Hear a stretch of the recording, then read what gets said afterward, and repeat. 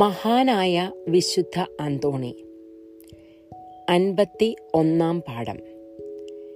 തിന്മയെ തിരിച്ചറിയുവാൻ തുടങ്ങുമ്പോൾ ഒരു വൃത്തികെട്ട മൃഗത്തിൻ്റെ ഗന്ധത്തെ എന്നവണ്ണം ആത്മാവതിനെ വെറുക്കുവാൻ തുടങ്ങുന്നു. എന്നാൽ തിന്മയെ തിരിച്ചറിയുവാൻ കഴിയാത്ത ഒരുവൻ അതിനെ സ്നേഹിക്കുകയും അതിൻ്റെ അടിമയായിരിക്കുകയും ചെയ്യുന്നു. നിർഭാഗ്യവാനായ അയാൾ തിന്മയെ അലങ്കാരമായി കരുതി സന്തോഷിക്കുന്നു. 52 പാഠം.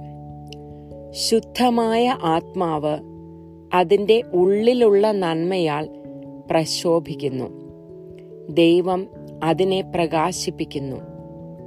അപ്പോൾ മനസ്സ് നന്മയെന്തെന്ന് പൂർണ്ണമായും ഗ്രഹിക്കുകയും ദൈവഹിതത്തിന് അനുസൃതമായി ചിന്തിക്കുവാൻ തുടങ്ങുകയും ചെയ്യുന്നു.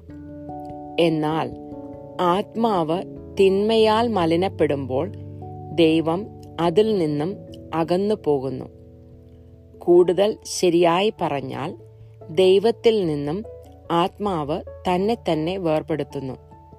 അപ്പോൾ പിശാചുക്കൾ അതിൻ്റെ ചിന്താധാരയിലേക്ക് കടന്നു വന്ന് വ്യഭിചാരം, കൊലപാതകം, മോഷണം, ധർമ്മലംഘനം തുടങ്ങിയ പൈശാചിക പ്രവൃത്തികൾക്ക് വഴിയൊരുക്കുകയും അവ ചെയ്യുവാൻ ആത്മാവിനെ പ്രേരിപ്പിക്കുകയും ചെയ്യുന്നു.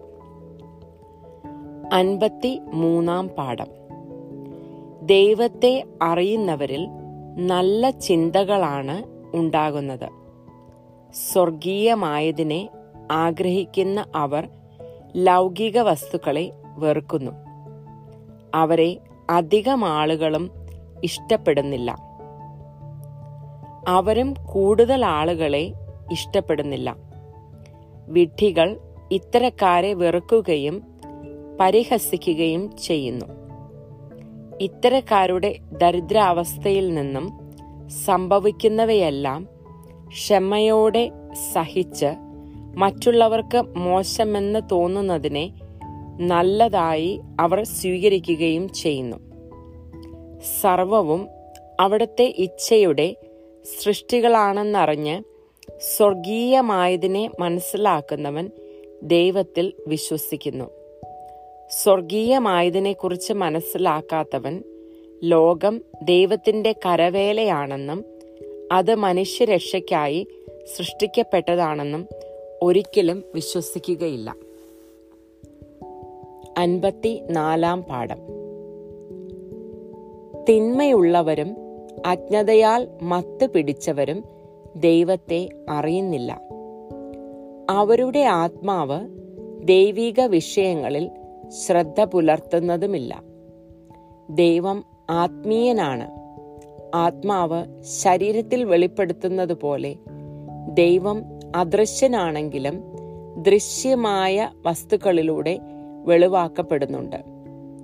ആത്മാവില്ലാതെ നിലനിൽക്കുക ശരീരത്തിന് അസാധ്യമാണെന്നതുപോലെ ദൃശ്യമായ വസ്തുക്കൾക്ക് അദൃശ്യനായ ദൈവത്തെ കൂടാതെ നിലനിൽക്കുവാൻ ആവുകയില്ല. 55 പാഠം.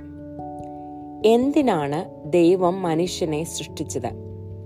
മനുഷ്യരാശിക്ക് വേണ്ടി അവിടുന്ന് സൃഷ്ടിച്ച ജീവജാലങ്ങളെ കണ്ട് ദൈവത്തിൻ്റെ മഹത്വം ഉദ്ഘോഷിക്കുന്നതിന് വേണ്ടിയാണ് ദൈവം മനുഷ്യനെ സൃഷ്ടിച്ചത്. ദൈവസ്നേഹത്തിന് പ്രത്യുത്തരം നൽകുന്ന മനസ്സാണ് സൽഗുണങ്ങൾ നിറഞ്ഞ തങ്ങളുടെ ജീവിതത്തെ ദൈവത്തിന് നൽകുന്നവർക്ക് അവിടുന്ന് നൽകുന്ന അദൃശ്യമായ അനുഗ്രഹം.